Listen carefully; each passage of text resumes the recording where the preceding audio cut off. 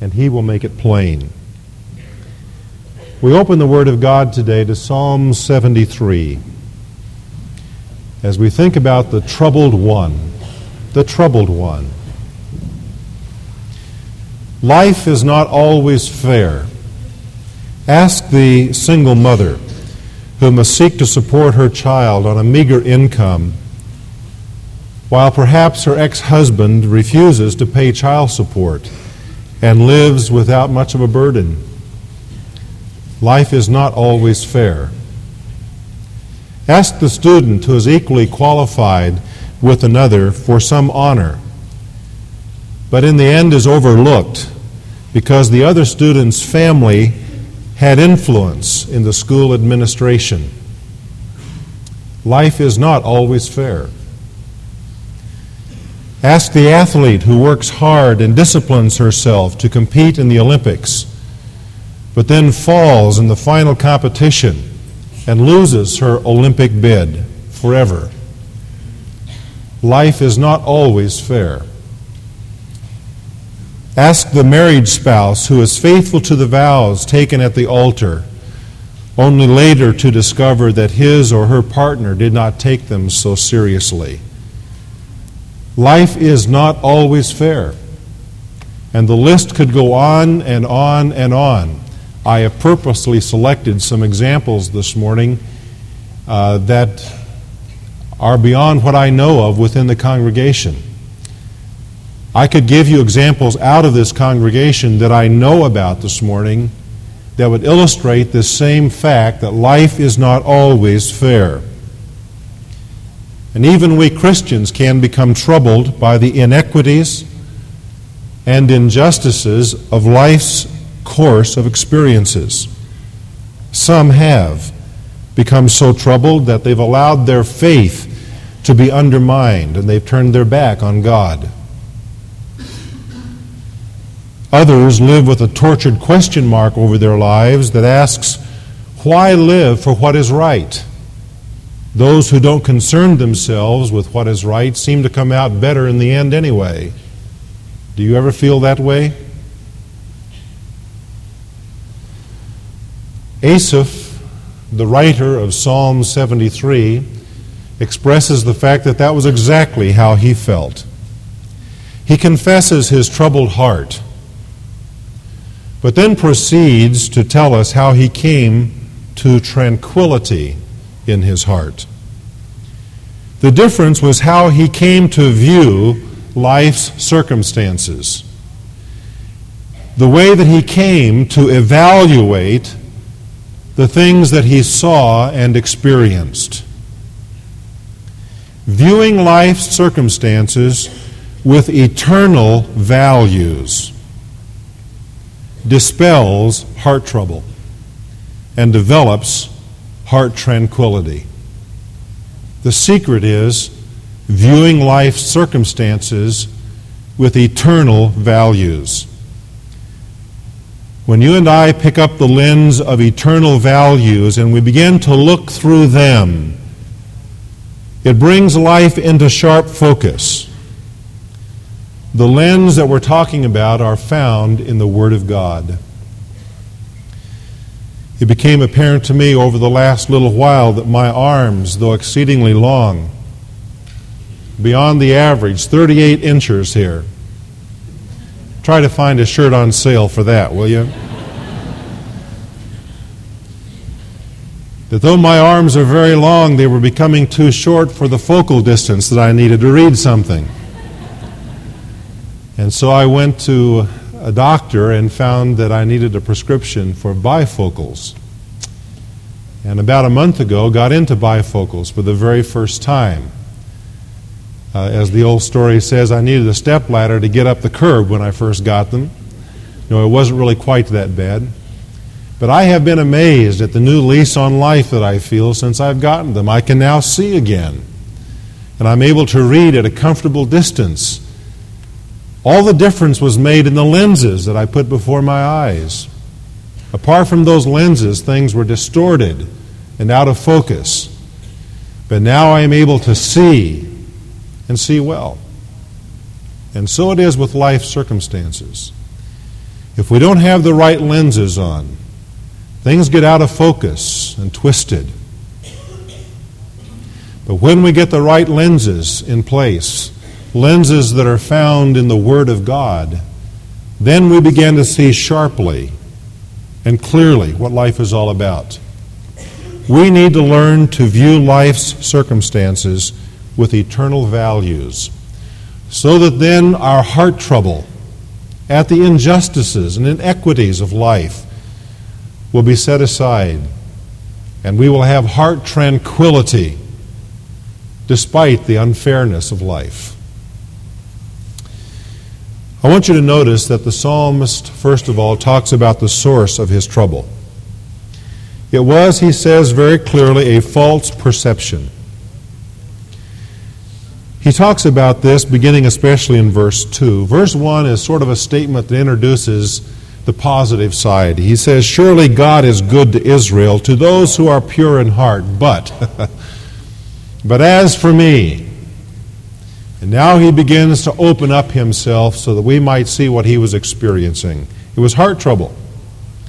And he tells us the source of it, a false perception of things. It seemed very real to him, but it was a false perception. You know, the general instinct of most people is that God should and does reward good people with tangible evidence of good things. And at the same time that God punishes the wicked by withholding good things and giving them trouble. That's the general instinct of most people. Is that true? If you take that idea and apply it to life, it can cause you to become troubled. It did the psalmist. His observation was that, in fact, the wicked prosper and the righteous suffer.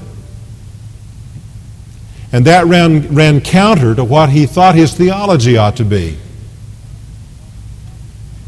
And so he tells us about how the wicked prosper. Now the fact is that the wicked don't always prosper, but it's also a fact that they prosper more often than we might care to admit. He says in verse 3, "I was envious of the arrogant. I saw the prosperity of the wicked." And then he begins to describe the prosperity. No pains in their death. He says their death comes easily. It is basically painless. They are protected. They can afford the medicine. They can afford the anesthetic. They can afford the hospital. He says their body is fat. Now here that's a complimentary statement. He is saying that the condition of their bodies was that they were like well-fed, sleek animals. They were not starving. In verse 5, they are not in trouble as other men, nor are they plagued like mankind. He says basically there are just fewer troubles for those who are prosperous and rich. Their troubles are fewer, their advantages are greater. In verse 6, pride is their necklace. Instead of pride being seen as a character defect, in fact, they wear it as an ornament of their lives. Their pride is worn with boasting. He says the garment of violence covers them. In other words, they employ violence to get their way, and they get by with it. Their method of operation is to oppress others that might threaten their position of prosperity. And because of the power of their prosperity, they get by with it. Their eye bulges from fatness, he says. The imaginations of their heart run riot.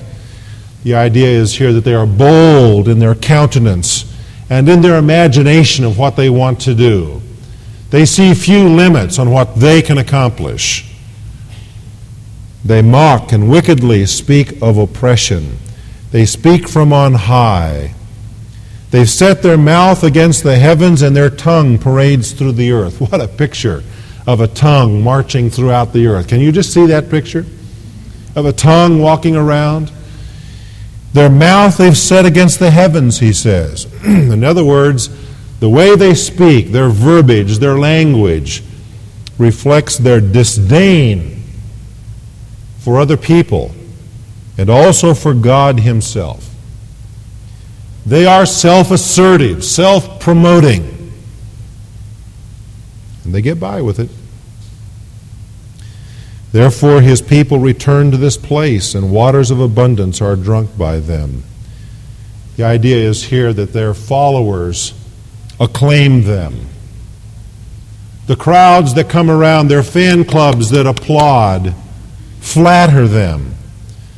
Literally this says, the people turn to them. Water in abundance is drained by them. A very difficult phrase to try to understand. Some think it has to do with camels coming to an oasis and drinking all of the water so that there's none left for others who might have needs. The point is they squander it all upon themselves without a single thought. It reminds me of a story that one of the men told me of a man out in California who lives in an area where water has to be very tightly rationed. But he is very wealthy, and so he was not afraid to water his whole estate every day while others had to ration. He was willing to pay the fines, and he did, to the tune of $30-some thousand a month for water for his estate. And some of the civic leaders went to him and appealed to him. Well, he could afford to pay any kind of fine they would levy against him. And when I think of the water in abundance being drained by them, he came to mind, because that's what he was doing, draining the water from everybody else to keep his grass green. Well, eventually they figured out a compromise plan, and he's getting now recycled sewage water trucked in to his estate, and that's what he's using. I imagine his grass is very green now. You see, he's describing the wealthy, the prosperous here as having crowds that follow them around and adore them and applaud them. And they squander everything that they have and leave others with nothing. Verse 11, and they say, how does God know? And is there knowledge with the Most High? Interference from God, no interference from God, so it seems to them, causes them to mock the idea of God's existence. And they say, what does God know? Does he really have any concern with human affairs? Now remember, he's describing what he sees the wicked like, those who are prosperous. And he says, behold, these are the wicked, and always at ease they have increased in wealth. That's the final summation of it, verse 12. Or as we say, the rich get richer and the poor get poorer. And the psalmist was troubled by this, because these who were prosperous and who were wicked seem to have no problems in life. What really got him was the next part of the psalm, verses 13 and 14, that while the wicked were prospering, the righteous suffered. He says, surely in vain I have kept my heart pure and washed my hands in innocence. For I have been stricken all day long and chastened every morning. The psalmist says, in contrast to the wicked I'm talking about, I have tried to lead a clean life. I have maintained my integrity. My actions have been righteous. I have been innocent from doing the things that the wicked have. And yet God has failed to reward me. And my troubles seem to multiply, while the wicked get away with everything. And so he has a lot of heart trouble. And if there's a person here this morning who hasn't faced that same kind of heart trouble at some time in life, he hasn't thought very much about what life is about. And so we have his pouring out of his trouble. His heart was agitated with what he saw. But that brings us now to the second part of the psalm, and a happier part, as he talks about the solution to trouble.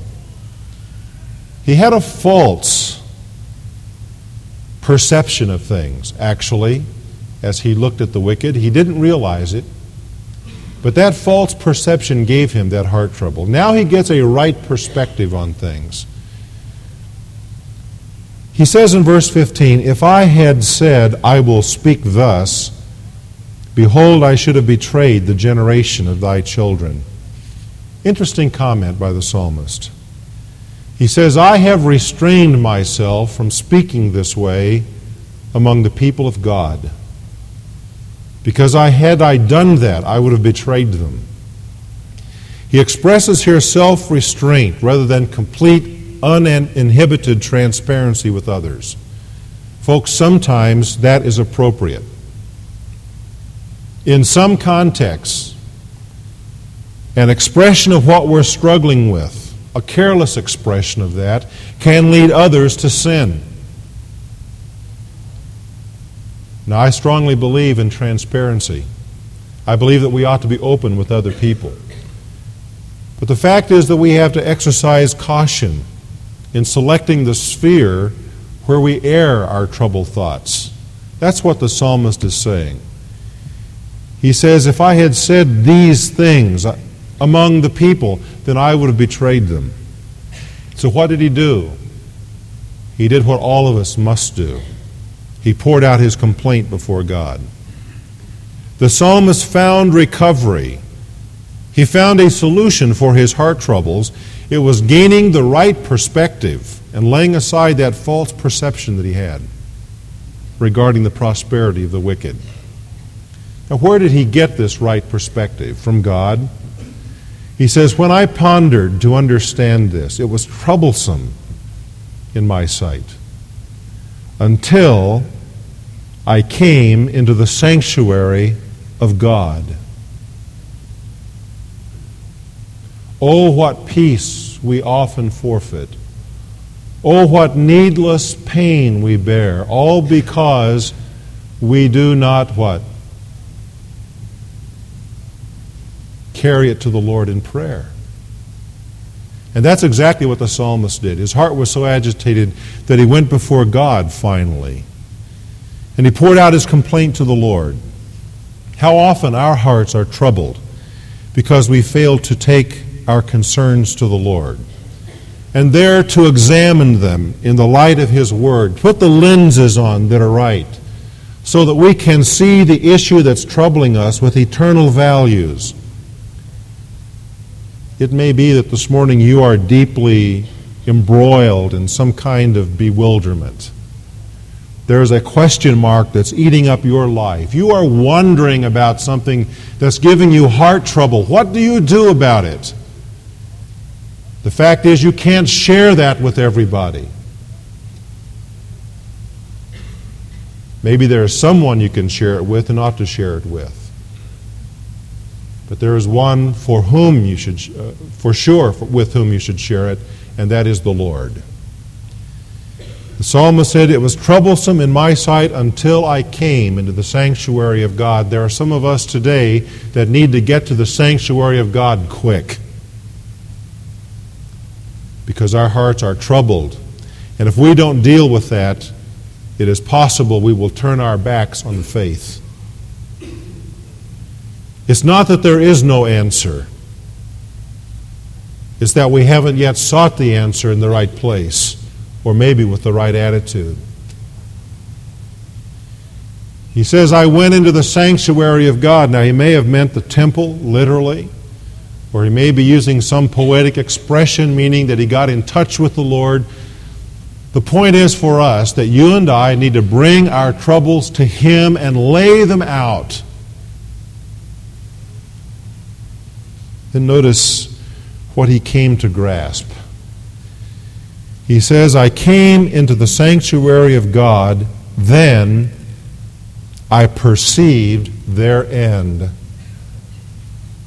See what he's saying? He's saying, I went before God and I laid out my concerns and I told Him what the wicked are like and how they prosper and how I've suffered as a righteous person. And then God gave me some new glasses. Then I began looking through lenses of eternal values. And I saw the end, the destiny of the wicked, he says. My friend, that brings it all into perspective real fast. If we examine only the good times, yes, the wicked may seem to prosper. But the fact is that those times, lifetime, has an end. The psalmist goes on to say, surely thou dost set them in slippery places. Thou dost cast them down to destruction. How they are destroyed in a moment. They are utterly swept away by sudden terrors. And so it is. The wicked may boast, he may parade around the earth with his fan clubs applauding him. He may live out his schemes and think, what does God know? But then the plane crashes. Then there's the car accident. Then there's the drug overdose. Then there's the shooting. And like that, it's over. It's all over. And there is sudden terror. And there are slippery places. And there is destruction. And the wicked are utterly swept away by God. That's the end of the wicked. So you see, the psalmist began to look at life not just through his own eyes, but through the lenses that God gave him in the sanctuary. And he said, I was troubled until I saw the real destiny of the wicked. And he said, that gave me the ability to evaluate properly what I had falsely perceived before. I may be talking to someone today who would fall into the category of one who has mocked God. You have felt that you can just go on your way, and what does God know anyway? He's never interfered up till now. Let me tell you what a fool does. A fool says, God doesn't care, there is no God, and I'll live the way I want to live. And I'll continue to prosper. And I'll double my accounts, and I'll build bigger barns. And I will get richer and more powerful, and I will live long. And then suddenly, in the middle of the night, life ends. And God says, you fool. Now, who will all of those things belong to? Because they're no longer yours. That's the destiny of the man who mocks God. My friend, if that's your destiny today, I plead with you to no longer mock him, but to repent of that and to turn before it's too late, before the end comes, and receive Jesus Christ as the Savior that you need to deliver you from that destiny. The psalmist was tremendously affected by what happened in the sanctuary when he got alone with God. In the first place, it changed his own sense of security. Notice in verses 21 through 24. When my heart was embittered and I was pierced within, then I was senseless and ignorant. I was like a beast before thee. That's when he was still troubled. Nevertheless, he says, I am continually with thee. Thou hast taken hold of my right hand. With thy counsel thou wilt guide me, and afterward receive me to glory. The psalmist had the right lenses on now, eternal values. And it changed his own sense of security. He says here in essence, I belong to God. Nothing else matters. Can you say that today? In fact, it is he, not the wicked, who is truly prosperous, as he says here. It is the wicked, not himself, who are on the slippery places. Earlier in the psalm, he said in verse 2, my feet came close to stumbling, my steps had almost slipped. Now he sees, in fact, it's not his steps that are about to slip, it's the wicked. His whole sense of security is changed. He sees himself as living solidly, not slippery. He sees himself as having security. He says, God has taken hold of my right hand. And he says, through my life, God will guide me with his counsel. That's the eternal values, the right lenses. God will guide me with his counsel so that I'll be delivered from this kind of heart trouble in the future. And he says, afterward, when the end comes for me, he says it's not destruction. It's not being swept away. It's not sudden terror. But he says, afterward, God, you will receive me to glory. This word receive is the same word that's used of Enoch in Genesis. The same word used of Elijah when he was translated and taken by God. The very same Hebrew verb. He says, oh God, you will take me up to glory when the end comes. Oh, what a sense of security came over the psalmist when he began to view life with eternal values. He said the most important thing is that I belong to God. Nothing else matters. But I notice also that there is a change in his sense of values. Look at verse 25. Whom have I in heaven but thee? And besides thee, I desire nothing on earth. That really wasn't where he was before. He was troubled because he had so little on earth. And the wicked seem to have so much. But a change has taken place in his values. He says, and besides thee, I desire nothing on earth. My flesh and my heart may fail, but God is the strength of my heart and my portion forever.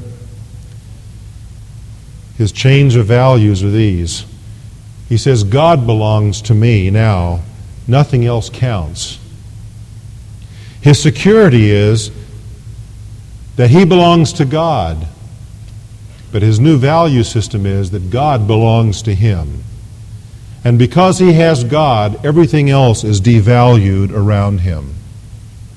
He is willing to lose prosperity. He is willing even to hand it over to the wicked. He still possesses God. And God is his portion. That is, his inheritance. And so I ask all of us the question, what things on earth have greater value to us than God? Oh, we reply, nothing. I agree with the psalmist. I desire nothing on earth besides God. Oh, what a noble statement that is from us. And yet there are tests. Tests like when I come to decide how I spend my time or what I'm going to do. Where does God fit into that?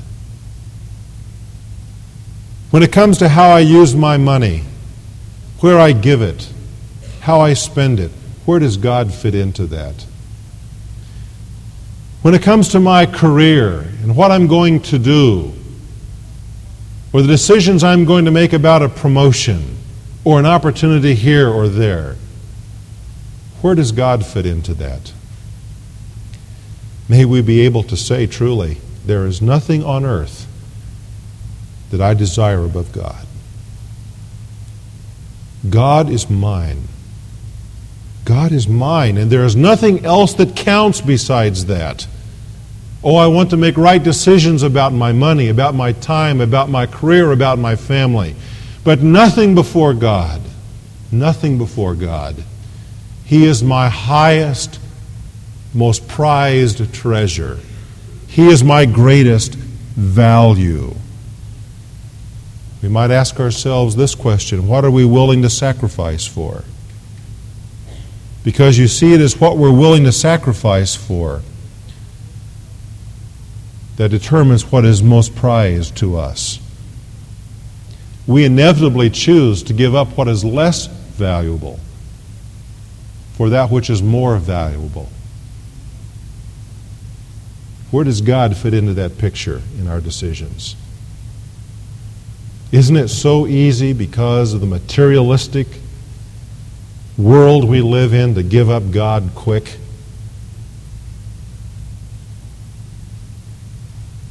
And to choose instead of God other things that are of greater earthly advantage, that will satisfy our desires and our wants now? Oh, but folks, we need to get to the sanctuary of God and get some new glasses. We need to get some lenses of eternal values and realize that if we have God, there's nothing else that counts above Him. The summation of the psalmist is in verses 27 and 28. Behold, those who are far from Thee will perish. Thou hast destroyed all those who are unfaithful to Thee.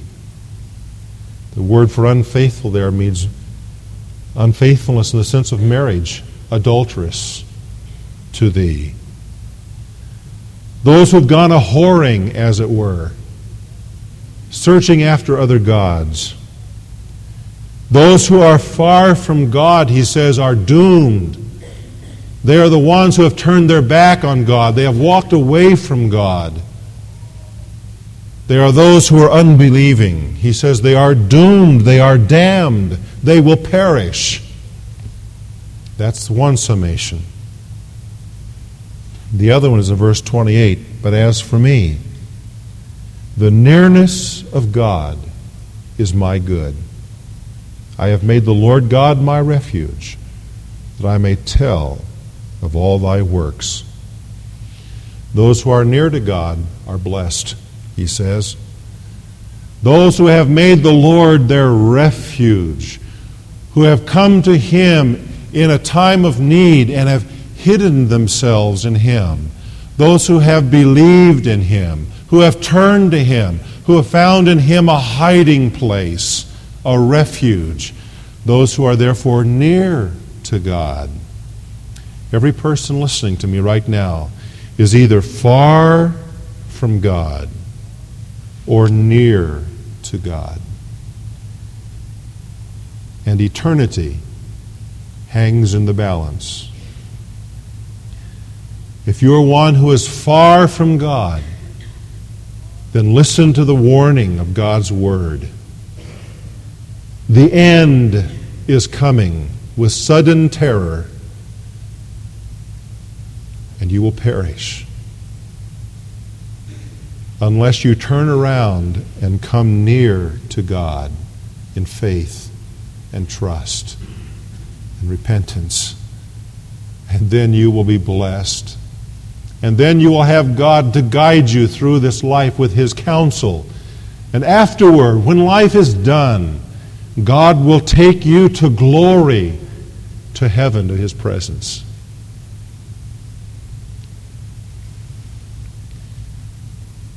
When you and I view life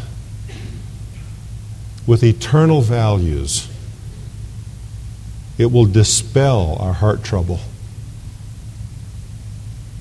And it will develop heart tranquility, even in the midst of the unfairness of life.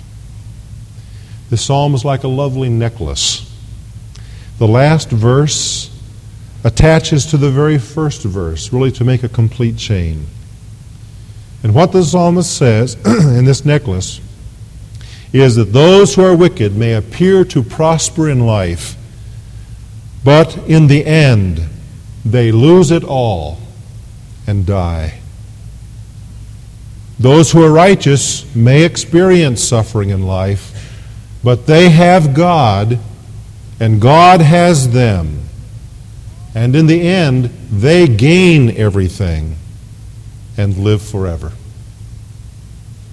So may we live with eternity's values in view.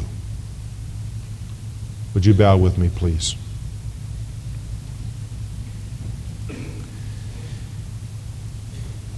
If you're struggling in your spiritual walk, if you sense that you are far off from God, please know that He loves you. God does not delight in the death of those who are lost.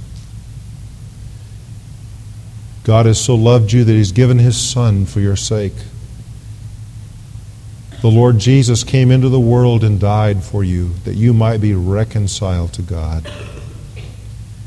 If you would like to know more about that and how you can come near to God, I want to encourage you to check on your registration form that little box that says, I would like to talk with someone. And someone will be in touch with you this week to talk about your own spiritual struggle, the heart trouble that you're sensing within.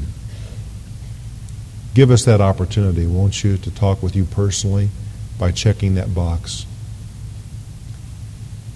Oh, Father, I pray that today all of us will go to the heavenly optician, and that we will obtain the kinds of lenses that will give us eternal values with which to view life. And may that bring into sharp focus some of the issues that are now giving us heart trouble. May there be peace develop as we learn to look at life as you do, to see it from your perspective, the right perspective. Set our lives, I pray, upon the firm foundation of your word, that we may not slip or stumble, but may testify with faith and certainty, the Lord is good to me. The Lord is good to His people. In Jesus' name, amen.